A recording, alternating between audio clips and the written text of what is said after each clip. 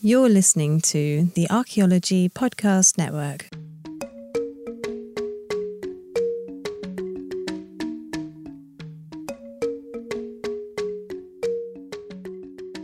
Welcome to episode 35 of A Life in Ruins podcast, where we investigate the careers of those living a life in ruins. I'm your host, Carlton Gover, and I am joined by my co-hosts, Conservative Jonin and David Ian Howe. Our guest tonight is Megan Dennison, a PhD candidate at the Department of Anthropology at the University of Tennessee, Knoxville. Megan spent part of 2020 in Greece during the European COVID outbreak, which turned global, is global, and did this while caring for her young daughter. Megan and David have been friends for a very long time, and we are especially excited to have her on with us tonight. Megan, how are you doing, and how often do people call you Megan because of Key and Peele? Hi, thanks so much for having me. I'm doing all right. Just surviving 2020. And yeah, I've gotten called Megan a few times, once for like half a semester in grad school before I finally corrected the professor. Yeah. Excellent. Excellent. I think I know the answer to this question, but I'll just ask for the audience who doesn't know you. What kind of got you into anthropology? I know you're an animal archaeology nerd, like I am. Well, in anthropology, I think I kind of always had an interest in it. I guess archaeology really it was kind of always there. Like even during my childhood, I would go out and dig holes in the backyard. And of course, when I was like 8, I was not looking for artifacts. I was looking for, dinosaurs, of course. Yeah. But I just kind of always had that interest in like there's stuff that's underground that we can find and that can be meaningful. I was also really into time capsules and would like put together time capsules. And one time I buried one, and then I came back a couple of days later and realized that it got rained on and, everything was getting ruined. So then I started putting them in the house, like behind the like air conditioner vents, the big ones that come off the ground. And I'm not really sure if I like got all of those out of the house or not before we moved. So yeah, I just kind of was always really interested in, I was kind of like always kind of circling around archaeology, I guess, as a kid. Yeah, whenever I have one more little story about this, which is kind of funny. When I was in 5th grade, I ended up finding a bird skeleton on the playground at my elementary school. And I picked it up and kept it in a plastic box, and I kept it on my desk for part of the year. So I'm a zooarchaeologist, and like I always think back to that of like, wow, I was a really weird kid, but I can see like my interest in animal bones from a pretty young age. Did the rest of the class know that you had a dead bird like on your desk in the box? I think like my friends did, but I don't remember them really being too fazed by it. That's good. And I don't remember what happened to it either. I think, maybe like someone finally threw it away at some point, like an adult was like, she doesn't need this. Did it end up in the vents? I don't know. I know it got left at school. It never came home. I think a teacher or somebody must have thrown it away. Yeah. That's awesome. Yeah, that's super funny. And how to know you? I used to like walk the beach on Long Island, like finding all the dead stuff that would like wash up. And we were at like a weird family party, like in the Hamptons or whatever. Like we don't live there, but like there was a party there for some reason. And like my mom trying to put on airs for like all of our extended family. And I just came walking in with like this hermit crab that I had found tied to like a fishing pole that I found, and a bunch of driftwood and like a bunch of dead crabs that were hanging on this string. And I was like, look, and I brought it into this party. It was a good time. They were not thrilled. You've always been quite the socialite, haven't you? Yeah. Anyway, moving on. That was a weird anecdote. I love how crabs came back in reference to David. Wonderful callback that I really wish, wasn't brought Shout up. out Alex Gray. Yeah, that was weird. All right. Anyway, continuing. Megan, I met you at UT. I was an undergrad. I should say UT Knoxville. But before you went there, you were at East Tennessee State. Is that right? Yes. Okay. And there was like community college in there somewhere too, right? Yes. I have a lot of degrees. I don't think we've had anyone on here yet that's like talked about community college. You wanna kind of go into that a little bit? I'd love to. I'm a big fan of community college. Yeah. I was actually slated to go to UT Knoxville after I graduated high school. I'm from Tennessee. I'm from West Tennessee. And I was accepted. I had my dorm all picked out and picked out my meal plan, everything. And like 3 or 4 days before I graduated high school, my dad was diagnosed with cancer. And so we, like as a family, just collectively made the decision that it'd be better if I stayed at home, or at least, like didn't go to UT, where at that point, they didn't have the lottery scholarship that was helping in-state students. So everything would be out of pocket. And so we just decided to be better to just explore my options near home. So I went to my school's guidance counselor, and she, was like, well, you should think about Jackson State, and told me all the great things about community college. So I applied and, got in, and I did 2 years at the local community college in my hometown, and I had an absolutely wonderful experience there. I think it was actually really good for me just to have like small class sizes and just have a lot of like one-on-one with instructors. I joined the Student Government Association and actually became the SGA president my second year there. And so that gave me a lot of experiences just with college administration, because I got to have meetings with deans and admin. And I was even able to like have one-on-one meetings with the university president or the community college president.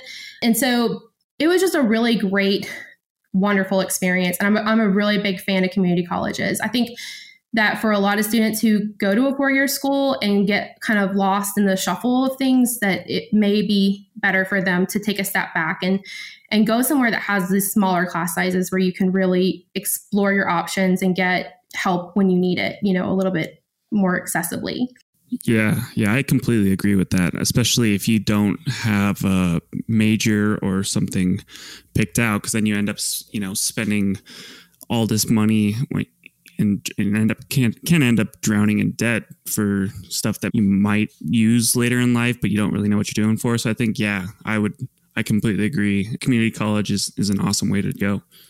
Yeah, I really enjoyed it.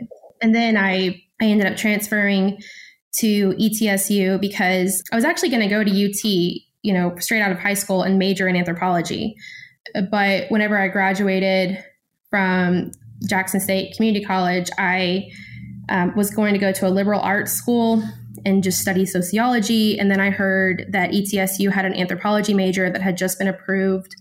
So I ended up transferring to ETSU. And I'd actually never even heard of ETSU before I found out about the anthropology major. I just decided to go up there on a whim, and I liked it. I met with a bunch of faculty members and decided to go there and major in anthropology and see what comes next after that. Yeah, that's super cool. I think, isn't that where Spencer went to? Didn't Spencer go to East Tennessee? He went to Middle Tennessee State University. But, oh my gosh, all these directions, I can't keep up. That's in Murfreesboro, a way less cooler part of Tennessee.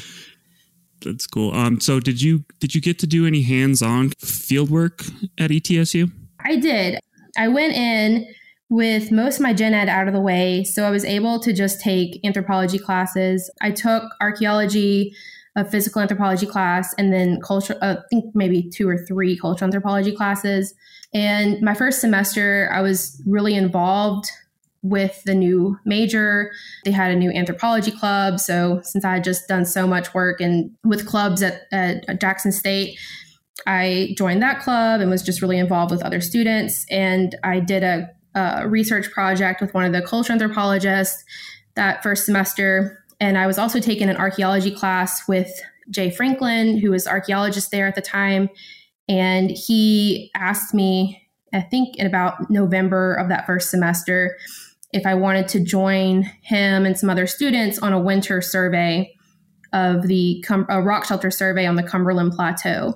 So I said, sure, why not? And I had absolutely no idea what a winter rock shelter survey entailed. Zero clue at all.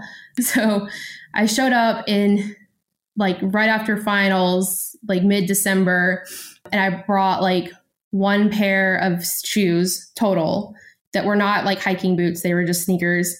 And I didn't have like any thermals. I didn't like even have a good jacket, I don't think. And so I spent a week out there walking bluff lines, several miles every day doing rock shelter survey. And I was pretty miserable, but I knew that I really liked it. I thought it was really cool what we were doing. So then I came back in January because he had 2 sessions. He would go in December and then he would go in January. I came back in January much more prepared for the second go. And then that following March, he did a small excavation of a rock shelter site that we had surveyed. And it just continued from there. I was just entrenched in rock shelter survey and excavation for 3 years that I was at ETSU. So that's great, Megan. Absolutely fantastic. What made you decide to then go ahead and pursue your master's degree? And where was that at? So yeah, I forgot like the fun part of the story. So my second go for the rock shelter survey, we were again hiking bluff lines, and we came to this one spot that had a ton of small animal remains, like just bones, because it was like a nesting spot or a roosting area of some kind of raptorial bird that was, picking up small rodents, eating them, and then the bones were getting left behind. So anyway, I was just sitting there like completely uninterested in all the stone tools and ceramics that we're supposed to be looking for. And I was just messing with the bones. And Jay looked over at me and he said, "You're a zooarch," kind of in this very like accusatory way of like, "That's what's wrong with you. You're a zooarch." So I was like, what is that? That sounds really interesting. And so I was really interested in bones. I've been interested in human osteology. I knew my human skeleton pretty well. And so he had a faunal assemblage he had been sitting on for a while, which was the Linville Cave fauna that Paul Parmalee, who's a zooarchaeologist, a former zooarchaeologist from UT Knoxville, had worked on a little bit, but needed to be finished up. So he gave me that project to start on, just to like do like a small zooarch project. And with that, I went and trained for a few days with Tanya Perez over at MTSU, Middle Tennessee State University. I went and worked with her for a few days, and she showed me a lot of basics about zooarchaeology. I worked with the paleontologist at ETSU, Lane Schubert, who gave me comparative materials to use. And I worked on that project for a semester. And then I ended up really liking that route. And I started to do more just small projects in zooarch. And then I applied for my master's to go to UT Knoxville to work with Walter Klippel. I wasn't very skilled at the time that I first looked at that first assemblage. So once I got to UT and I had taken a zooarch class from Klippel and just had a little bit more training under my belt, I ended up re-looking at that assemblage and just redid a few things and then ended up publishing it. It's, I think, one of my first publications in zooarchaeology. That's awesome. I commend you for being brave enough to look at something you've written before and reanalyze it, because I have this thing that starts with a T that's sitting on my desktop right now that I'd never want to read ever again. But that's awesome. It seems like you had a ton of field experience, at Eastern Tennessee, and got exposed to like a bunch of different kind of stuff.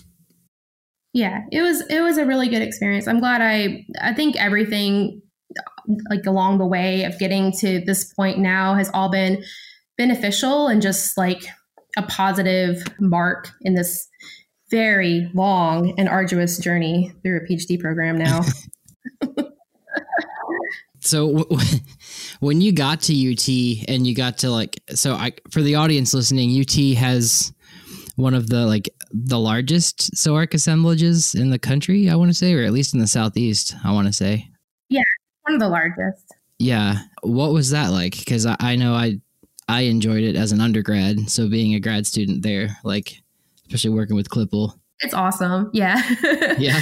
The collections at UT have roughly 11,000 skeletons, vertebrate skeletons, mostly fish and birds, and then a good amount of mammals. But I want to say that it's mostly smaller critters, fish, birds, small mammals, which is what Klippel and Parmalee were both researching. So whenever they were researching one particular animal species, they would collect a lot of the same species just to get enough variation in the skeletons for the comparative collection. So basically anything you can think of in the Southeast, UT has at least 5, sometimes 20 of the same specimen. So, I mean, it was just so easy to do any kind of faunal analysis with all of that, all of those resources, like right there in one place.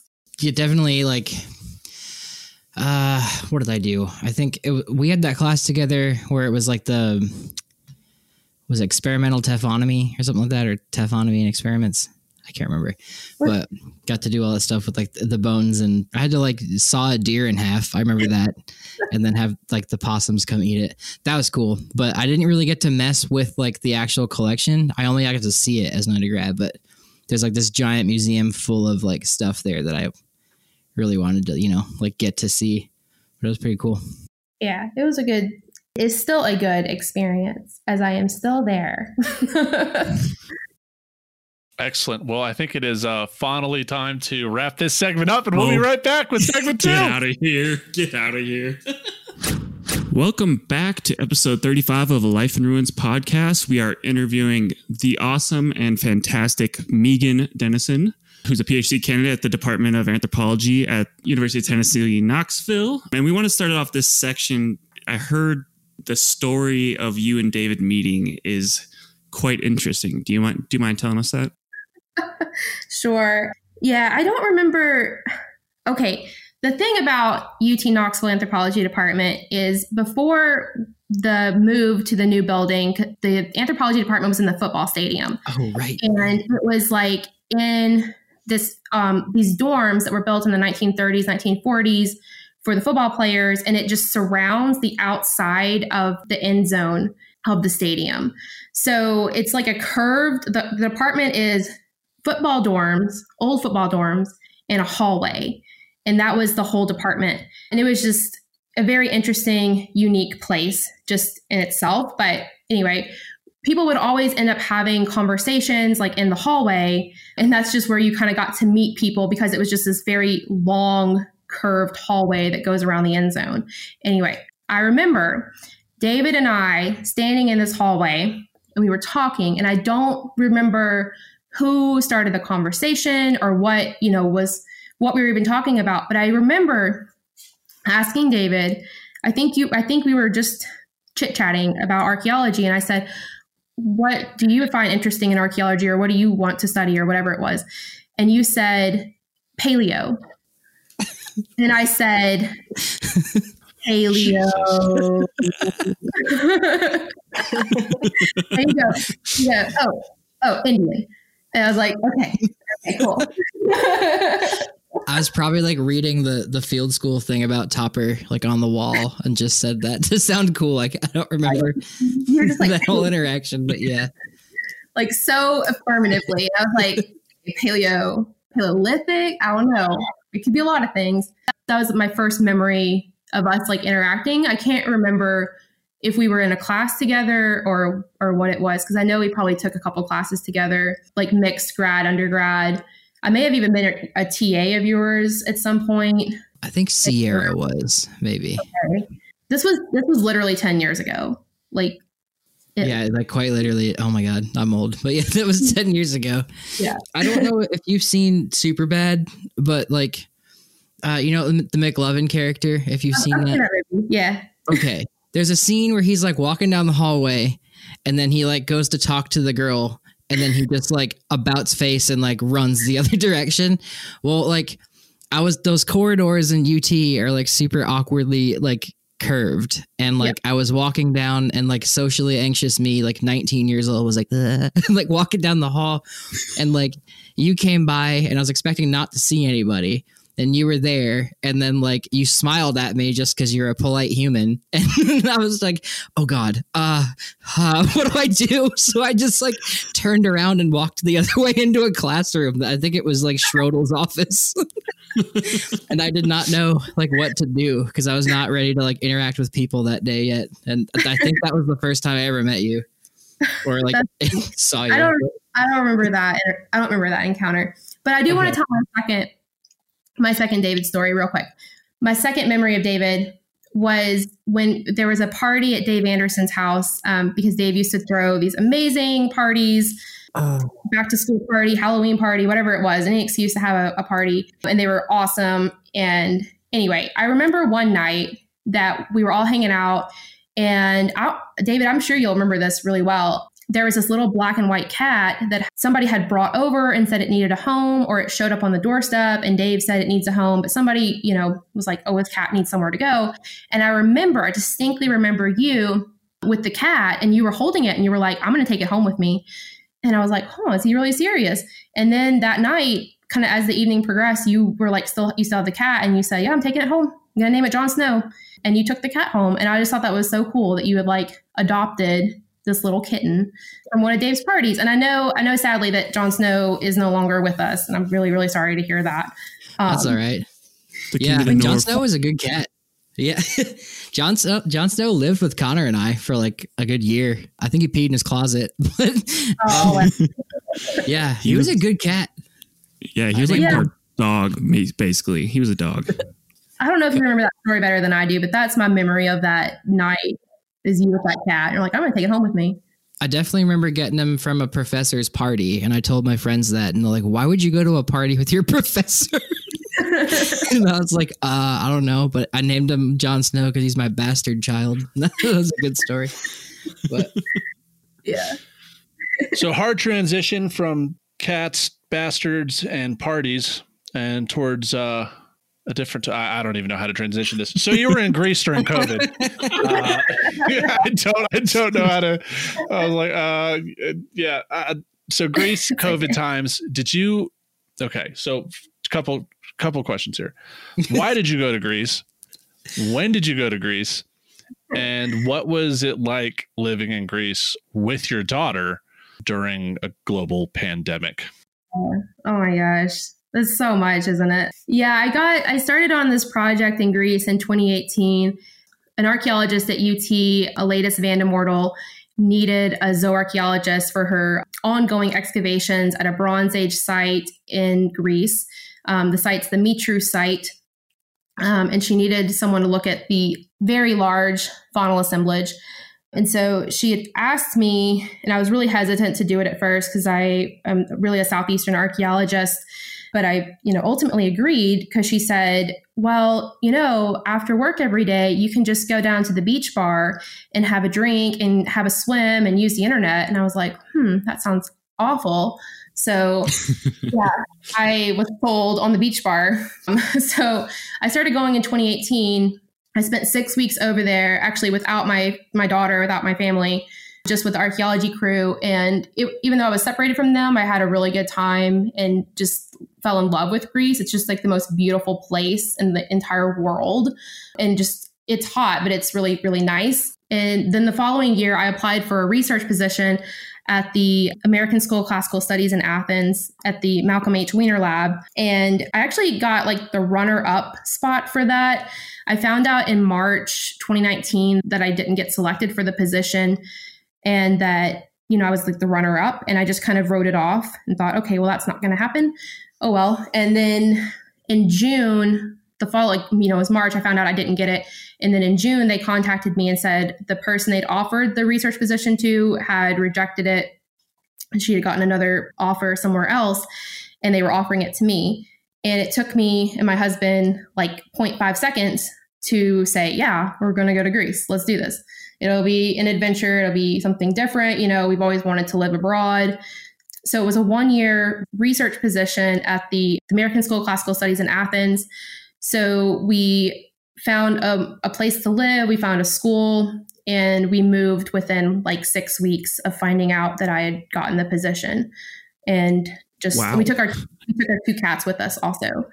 We took our 2 younger cats. My 20-year-old cat did not go with us. He was fostered for the year. I have to put that disclaimer in there. We have 3 cats, but only 2 went with us because they were younger and healthier. It was definitely an adjustment to live abroad. I didn't speak a word of Greek whenever I first went there in 2018, and I only could order coffee whenever I moved there. So we were really dependent on people being able to speak English with us or using like Google Translate. But luckily, most people in Athens speak English, so it wasn't that big of a deal. But after we adjusted, we really were having a good time. It was really nice. We're making friends, doing all this stuff. And then, COVID hit us a little bit earlier than it hit the US because it hit Italy at the end of February. And whenever it hit Italy, Greece started to really panic. I don't know. It was just a weird couple of weeks. I was like, oh my God, do I take the metro? Do we send our daughter to school? Like, what do we do? And then the Greek government put the country on lockdown, I think on like March 19th. I want to say it was like March 19th. We went on full lockdown. We couldn't go out of the house unless we had like a reason. We had like 6 reasons we could leave the house, like grocery shopping, exercise, going to the hospital. And if you didn't have a reason to be out of the house, then you would get a fine of like 150 or 250 euro. So anyway, we had to stay indoors pretty much for like 7 weeks. And that was pretty much like the strangest time, I think, of everybody's lives. But it was just really strange to just be like in a foreign country, trapped in an apartment in Athens. Couldn't go do anything. It was crazy. Was your apartment like pretty homey, or was it pretty Spartan? No, it was good. We rented like an Airbnb kind of under the table. Like, I don't know how else to explain it, because you're not allowed to do what we did, but I hope I don't get fined for this or something. But it was a pretty nice place. We had everything we needed. We were able to order stuff too if we needed it to be delivered. Nothing like we have here, but we did end up getting like a few things like puzzles and paint and stuff to just keep ourselves and our daughter entertained. Yeah, but it was just mainly just, those early days of COVID of like, yeah, crap, what do we even do to like get through this, From what you posted, she seemed pretty like entertained and, not like cabin fevered the whole time. Yeah, I mean, I think things are definitely better now. Just she's going back to school in person. I think it was really hard to like move across the world away from all our friends and family, make new friends, and then be isolated from them. So like, we're isolated from our normal friends and family, and then from our new friends and family or new friends. It was just a big shock, I think, to all of us for that period of time. But luckily, Greece actually got down to like very few cases, and they opened everything back up in May. And we were able to spend May, June, and July kind of doing whatever we wanted to without having to worry too much about COVID from that point on. You got your beach bar time? Yes, I did. We went to the beach as much as possible. Once we knew we were moving back to the US, we went to the beach. Like, I mean, I would try to go every day sometimes. I was like, I'm going to miss it so much. And I do. It was really, really great. That's awesome. So what kind of projects were you working on there? You might have mentioned it a little bit earlier. Yeah, I was working on a Bronze Age faunal assemblage, and it is a absolutely gigantic assemblage. I have to use a unit here. It's not going to make any sense, but it's 40 crates of animal bone. And I guess the crates are like a little bit smaller than like one of those like plastic Tupperware bins, like storage bins that you might buy at like Target. It was like a little bit smaller than one of those. I had 40 of those. It was an enormous faunal assemblage. Is that imperial crates or metric crates? I guess it's metric because it was Greece, right? I don't know. What's the conversion rate? Yeah. 3.3 something. I never knew what time it was, what the temperature was, what speed I was going, like what day it was. The whole time I was over there, I'd be like, oh, it's 37 degrees. I have no idea what that means. But or they'll say like, oh, it's just 2 kilometers away. I'm like, I would be dead. Is that far? I don't know. But yeah, I was working in a lab. I was working in the Malcolm H. Wiener Lab of Archaeological Science, and that is where Takis Karkanis works. He's a director. He is a world famous geoarchaeologist. He does geomorphology. The lab is absolutely the most incredible place in the world to do archaeology. I mean, from my limited experience, it was amazing. They had full human osteology reference collection, paleoethnobotany, rocks, minerals, the work.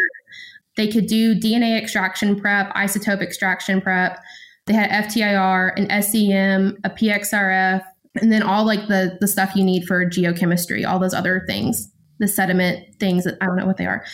Yeah, it was so cool to be there. And there were all these like great researchers who would come and use the facilities. They also had a library for archaeological research. It It was such a cool experience. I was so happy to get that, so honored to get that position, and then to get to go and have that experience was amazing, 100%. And I would say for anybody listening, like I would highly recommend working like if you're interested in archaeology, like work somewhere awesome like Greece or the Mediterranean. Seriously, it was so great. It was a big step up from rock shelter survey on the Cumberland Plateau. I'm sure. Yeah. It sounds like Greece, like, cares about their heritage and wants to fund, the research into the past there with all that cool equipment. Yeah, no, it was great. It's a really great place. I will say, though, because of Greece's history with their archaeological collections and remains, particularly the Parthenon sculptures that are in the British Museum, Greece does not allow export of any archaeological materials outside of the country. So they encourage researchers to come to Greece to actually do the research there in-house. So I was actually unable to, bring any of those faunal remains back to the US to study. I have to go there to actually study them, which again is just a terrible, terrible shame. Yeah, that's really interesting. It must be interesting to study something that's maybe not at the forefront. It seems like with Greece, all we hear is about, like you said, the Parthenon, all these things. Mm-hmm. Did they value this kind of Bronze Age research you were doing? I think the Bronze Age archaeologists do, but I think like the main, from what I've seen, it seems like the classical period, is just the thing that people study over there that they're really interested in, that they fund. Like when you go to the museum, the Bronze Age, like, pretty much Bronze Age and earlier kind of have like a short little spot in the museum, like just a couple little exhibits, and then everything else is like classical period. Ah, gotcha. Yeah, but I don't know. I think the Bronze Age is pretty cool. I think all of it's pretty cool, though. Yeah, that's super cool. On that note, we're going to put some bronzer on our faces and move on to the next segment. Oh, that was worse than mine.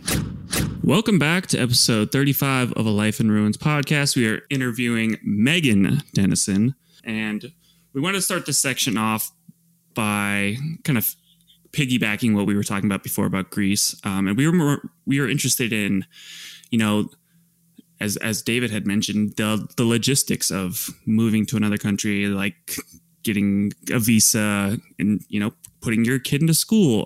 Could you talk a little bit about that? Yes. So, you can stay in another country for like 90 days without a visa. After that, you have to have one. And I think for most countries, and you usually have to have a sponsor for it. And so we had the American School of Classical Studies sponsored my visa, but because I was going to bring my family with me, they were able to sponsor all three of us, my husband, my daughter, and myself. So we had to apply for the visa with the Greek consulate here in the US, and we had to go down to Atlanta and meet with somebody in person, take photographs, fill out all this paperwork, pay money to get our visas. And we were doing it so last minute. It was really stressful. Usually you want to have, ideally, I think you'd want to have 6 months, honestly, to just get everything in order that you need, because you need like birth certificates. We needed marriage certificates. We needed all kinds of documents for this. Doing it within 6 weeks was crazy. Oh, we also had to do an FBI background check too, which takes a little bit of time. So once we got all of our paperwork, I think we got it probably like the week before we were supposed to leave. We were on our way. Like I don't think I've ever flown one way before. Like I've always had like a round trip ticket. So it was just really crazy to just get on an airplane with my 2 cats and a million suitcases and my child and husband. I forgot you went with your cats too. Yeah, like we had the cats on the plane. Our friend Kayla went with us to help us, like with all the luggage and the cats and the child. Like it was just a lot to have to coordinate in the airplane. So we had to help, luckily, to get there. We just had so much stuff. It was crazy. But yeah, we flew one way. In the 90-day period, we had to also get our, residency permit. So luckily, the American School helped with that also. They have like a person who's designated to help American students or researchers get the residency permit, because you have to go to a government office and stand in line and fill out more paperwork and get photos taken, pay more money, like all of these things you have to do. And it was just very helpful to have somebody there, a Greek person, who could help us through that, navigating that whole process. Because I think like bureaucracies are difficult to navigate, like wherever you are in the world. And especially if it's, I think it's hard enough sometimes to just navigate it here in the US when it's your own culture and your own language. I still think it can be a little bit difficult sometimes, but going somewhere else, I would never have figured it out. And by the end, like when we moved back to the US, I had to get my cats a pet passport. They both had to get passports to come back to the US. And by that point, I was really used to the Greek bureaucracy. Yeah. They have to have a pet passport. Yeah. They still have it. It looks like a passport for the European Union. And like if your animal's going to travel in the European Union, you have to have it. So yeah, we had that. But anyway, by the time, I went to get all that, I had to navigate that bureaucratic system on my own. And I was like so used to everything by that point. I was like, okay, I know exactly what to do. I go up to the window, I ask for help in English. They point me to another person. I go to that person. I ask for help. They point to another person. And eventually I get to the right person who's willing to help me. So we got our residency permits. And then at that point, we were set. And that was pretty exciting. I've never had residency in another country before like that. I thought that was pretty cool. And all three of us got it. So we were legit getting to live in Greece. It was pretty cool. Yeah, I guess I've only ever traveled internationally. Did you spell burnt toast? I'm seriously worried about you. I'm worried about myself constantly. It's, it's election day, whatever. So I've traveled before, and I've had to get like, a passport and do that. And that, like, the extent of the riskiness is like you're finding an Airbnb that has a clean toilet that I'm like, okay, that one looks all right. Like you got to find, because you're going there for school is like the main thing, or like for an educational purpose, kind of like a work thing. So like that's on your plate first too. So I guess I'm losing my train of thought with this, but like in the beginning, when you go for that, do they, for the audience listening, if they wanted to go do something like you did, does the school or whoever like is sponsoring you like give you a list of steps of what to do, or were you just straight up on your own? Like they just said, be here at this date.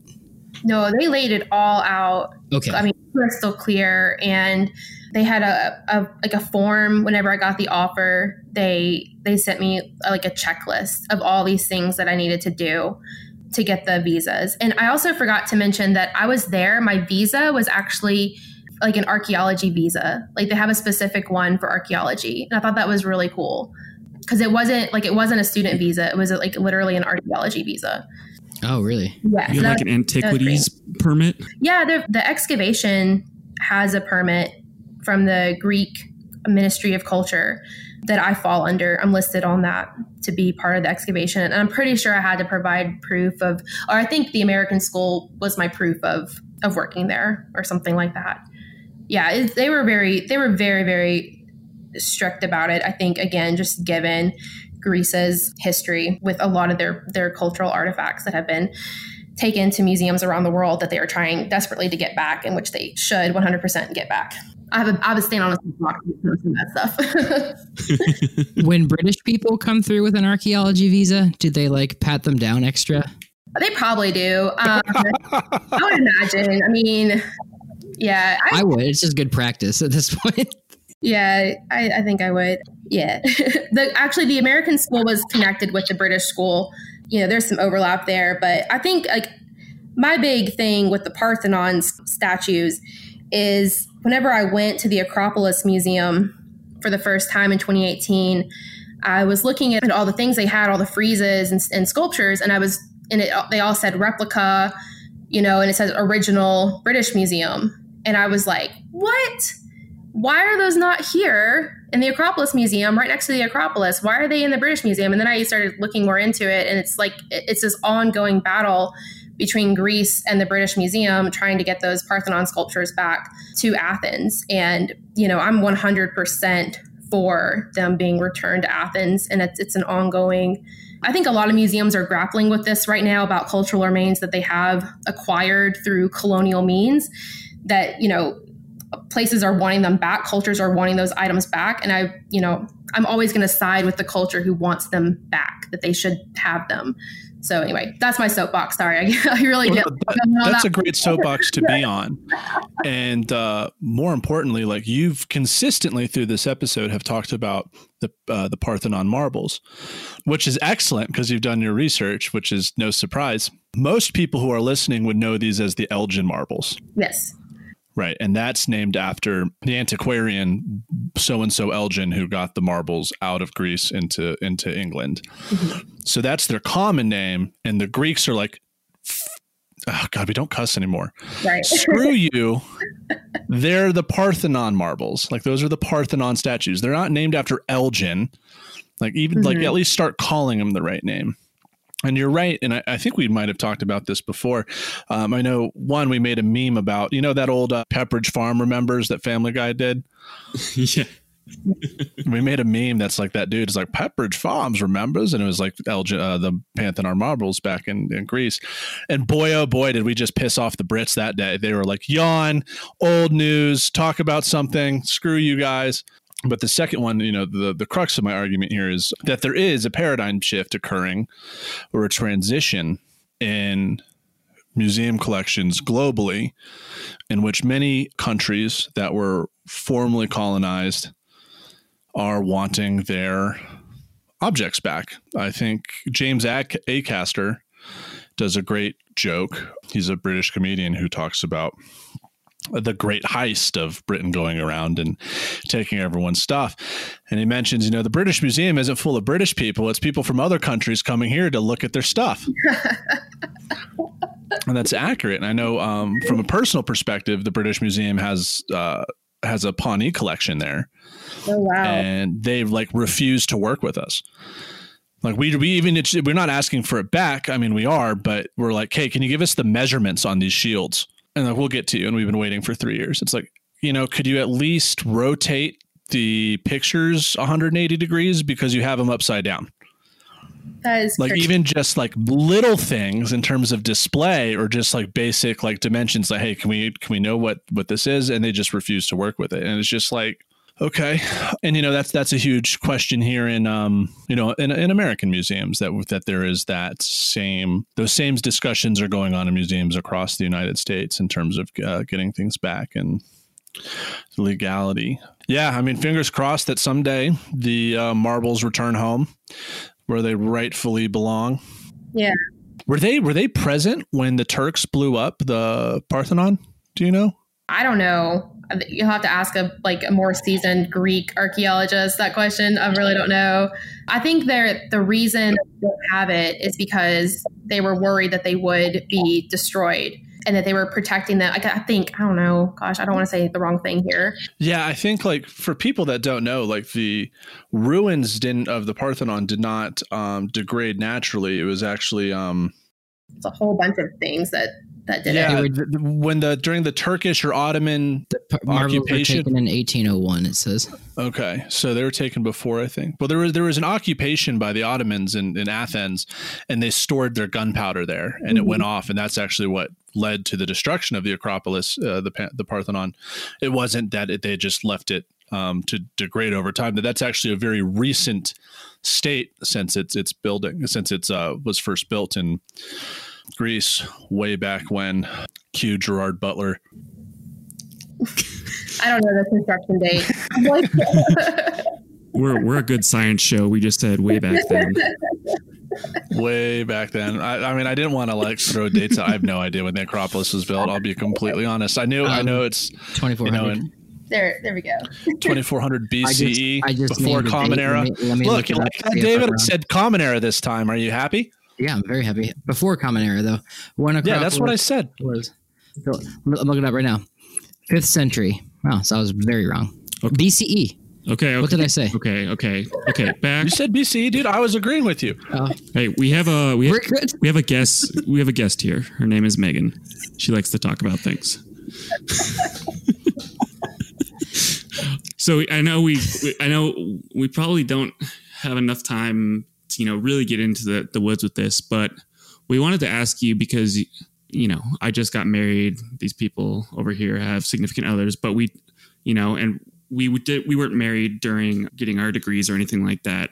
And it's kind of hard for us to fathom being a mother, while also getting a PhD or while getting a master's or while working or anything like that. How has that gone? Is there any tips you can send out to our listeners? I mean, it's definitely been something to get used to. I say that before I had my daughter, my second year of the PhD program, and before she was born, I would routinely work, 9, 10, 12 hours a day without even thinking about it. I would just work all day long. And I think that was probably the hardest transition for me to make, was that I couldn't work like that anymore. I couldn't just sit and work all day long if I wanted to. So I had to start really planning my work and making sure I had childcare to just simply sit at the computer and do stuff. So yeah, that was a hard transition, but I don't know. Overall, I mean, it's just something that everybody has to balance in their own way, whatever that way may be. That you have childcare that you utilize, or you have very supportive family members who come and help out. I've been very fortunate that I've had amazing friends. I've had a very supportive husband. I've had childcare, and that has helped me significantly. I'll say that I think I kind of want to say this for people who have children in grad school, and also people who are friends with people who have children in grad school. My friends who don't have children, who continued to support me, to be my friend, to help me when I needed things. Sometimes they would just come and watch my child while I taught a class, or I remember that. While I was doing something. Yeah, it was just so nice to have that support. And just feeling like I could still go out and hang out with my friends, and I could bring my daughter along and it wouldn't be a problem. I just really enjoyed having my very, very supportive group of people behind me as I went through it. I think that was probably the most important thing, was just feeling like I could still be part of the grad program. I could still do the normal grad school things and take care of a small child at the same time. However, I will say I did start the PhD program quite some time ago, and my daughter is now 5. She's in kindergarten, and I never planned on being in grad school still, with her being this old. So it definitely has slowed me down. And I think it slows down a lot of people who have children, but yeah, I've definitely, it was not really a grinding halt, but it got close to a grinding halt there for a while in terms of just what I was able to accomplish and get done. But yeah, it's just a give and take, Yeah, absolutely. And we want to, that's super cool that you have this community to support you. And, we definitely think it's awesome and really want to stress support and think highly of folks who are doing this. It's a lot of work. So we have a lot of respect. Yeah, goddamn, I could barely take care of myself. You got a husband, you got a kid, and you're going through all this, and I'm like, and 3 cats. Yeah, I'm solo. I'm just rogue agent. I do what I want, and I'm struggle busting through it. So yeah. I mean, yeah, I've seen people come in and out with children, and I've seen people come in and out that don't have children, and the way, I just can't imagine, just having to feed, make sure that your kids have dinner. Yeah, because I can't even feed myself some days, and then you got to do all that. It's a task, and then bath time, and then all that. It's a whole thing. Yeah, yeah. And then you got to write notes on a paper. Yeah, I come home at 3:00 in the afternoon with her, and I'm basically taking care of her until she goes to bed about 8:30. And then, then I can get on my computer and actually sit down and work, between 9 and midnight every night. It's just kind of my routine now, but that's just how you have to do it, I guess. Yeah. Yeah. A lot of work. I don't want to be discouraging in any way. I think a lot of people I think grad, I know I'm never getting a little over here, but I think grad school it like comes at a time in your life when you're like starting to get married or have children, if you're going to do those things. And I think it's just kind of something that everybody has to navigate around if they decide to do those things. So I don't want to be discouraging at all. I just want to say that it is a lot to balance. But I mean, I think even for professors, when they go, when you get a job and then you have a family too, it's the same balancing act, you know, as when you're a grad student. Yeah. And I guess speaking of not discouraging and encouraging, but I just want to thank you for when I was an undergrad, not knowing what I wanted to do with life or everything. Like I could talk to you about stuff and you told me like, yeah, just go to grad school. And like, you also just helped me like figure out how to apply, or at least I asked you about it. And then you were curious about where I applied and had I heard back and stuff. So I wouldn't be where I am without your little pushes. So I really appreciate it, Megan. No problem. Yeah. And I think I also pushed you to create your world famous Instagram account too. So I take full credit for that also. I'm not world famous. So you're the reason we have to deal with this little. How many followers do you have now? Like 30,000? Like it's insane. You have so many followers. It's up there. Yeah. It's for someone that was told he'd get nowhere with dogs. Look at him. I know. Just look at him. We're proud of him. He's an American success story. Yeah. Yeah, absolutely. And Megan, thanks for coming on. You the real MVP out here. Oh, real talk. Yep. Yeah, you the real MVP. Because this knocked that one out of the park. Oh my. I forgot I had the soundboard. I'm so sorry. Right. I'll be quiet. Yeah, so the show is called A Life in Ruins, and we've got to ask you this question. So if you would give them the chance, would you still choose to live a life in ruins? Absolutely. 100%. Awesome. Well, Megan, again, we're so glad to have you. Glad to have you on. Tell Vera I said hey. Cool. I don't think she'll remember me. She was probably 1 when she saw me last, but you know, no big deal. Well, excellent. Well, everyone, we just interviewed Megan Dennison, PhD candidate at the University of Tennessee, Knoxville. And with that, we are out. But be sure to stay tuned for Connor's joke at the end. Maybe he has some Knox jokes for us. Oh, that's pretty good. Yeah, I've been sitting on that one.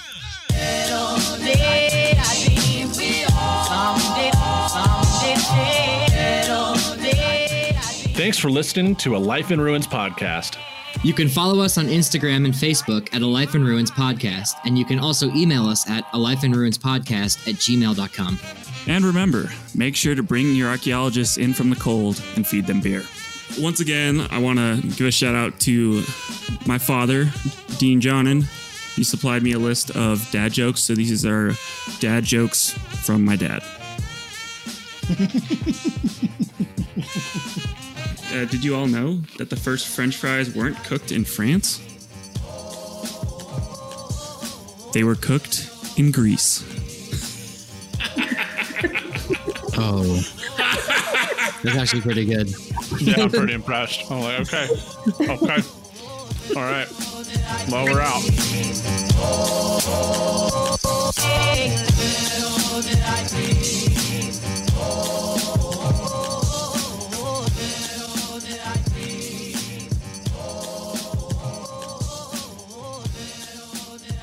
This episode was produced by Chris Webster from his RV Traveling America, Tristan Boyle in Scotland, and the Archaeology Podcast Network, and was edited by Chris Webster. This has been a presentation of the Archaeology Podcast Network. Visit us on the web for show notes and other podcasts at www.archpodnet.com. Contact us at chris@archaeologypodcastnetwork.com. So, Megan, you want to describe the first time? I don't remember us meeting.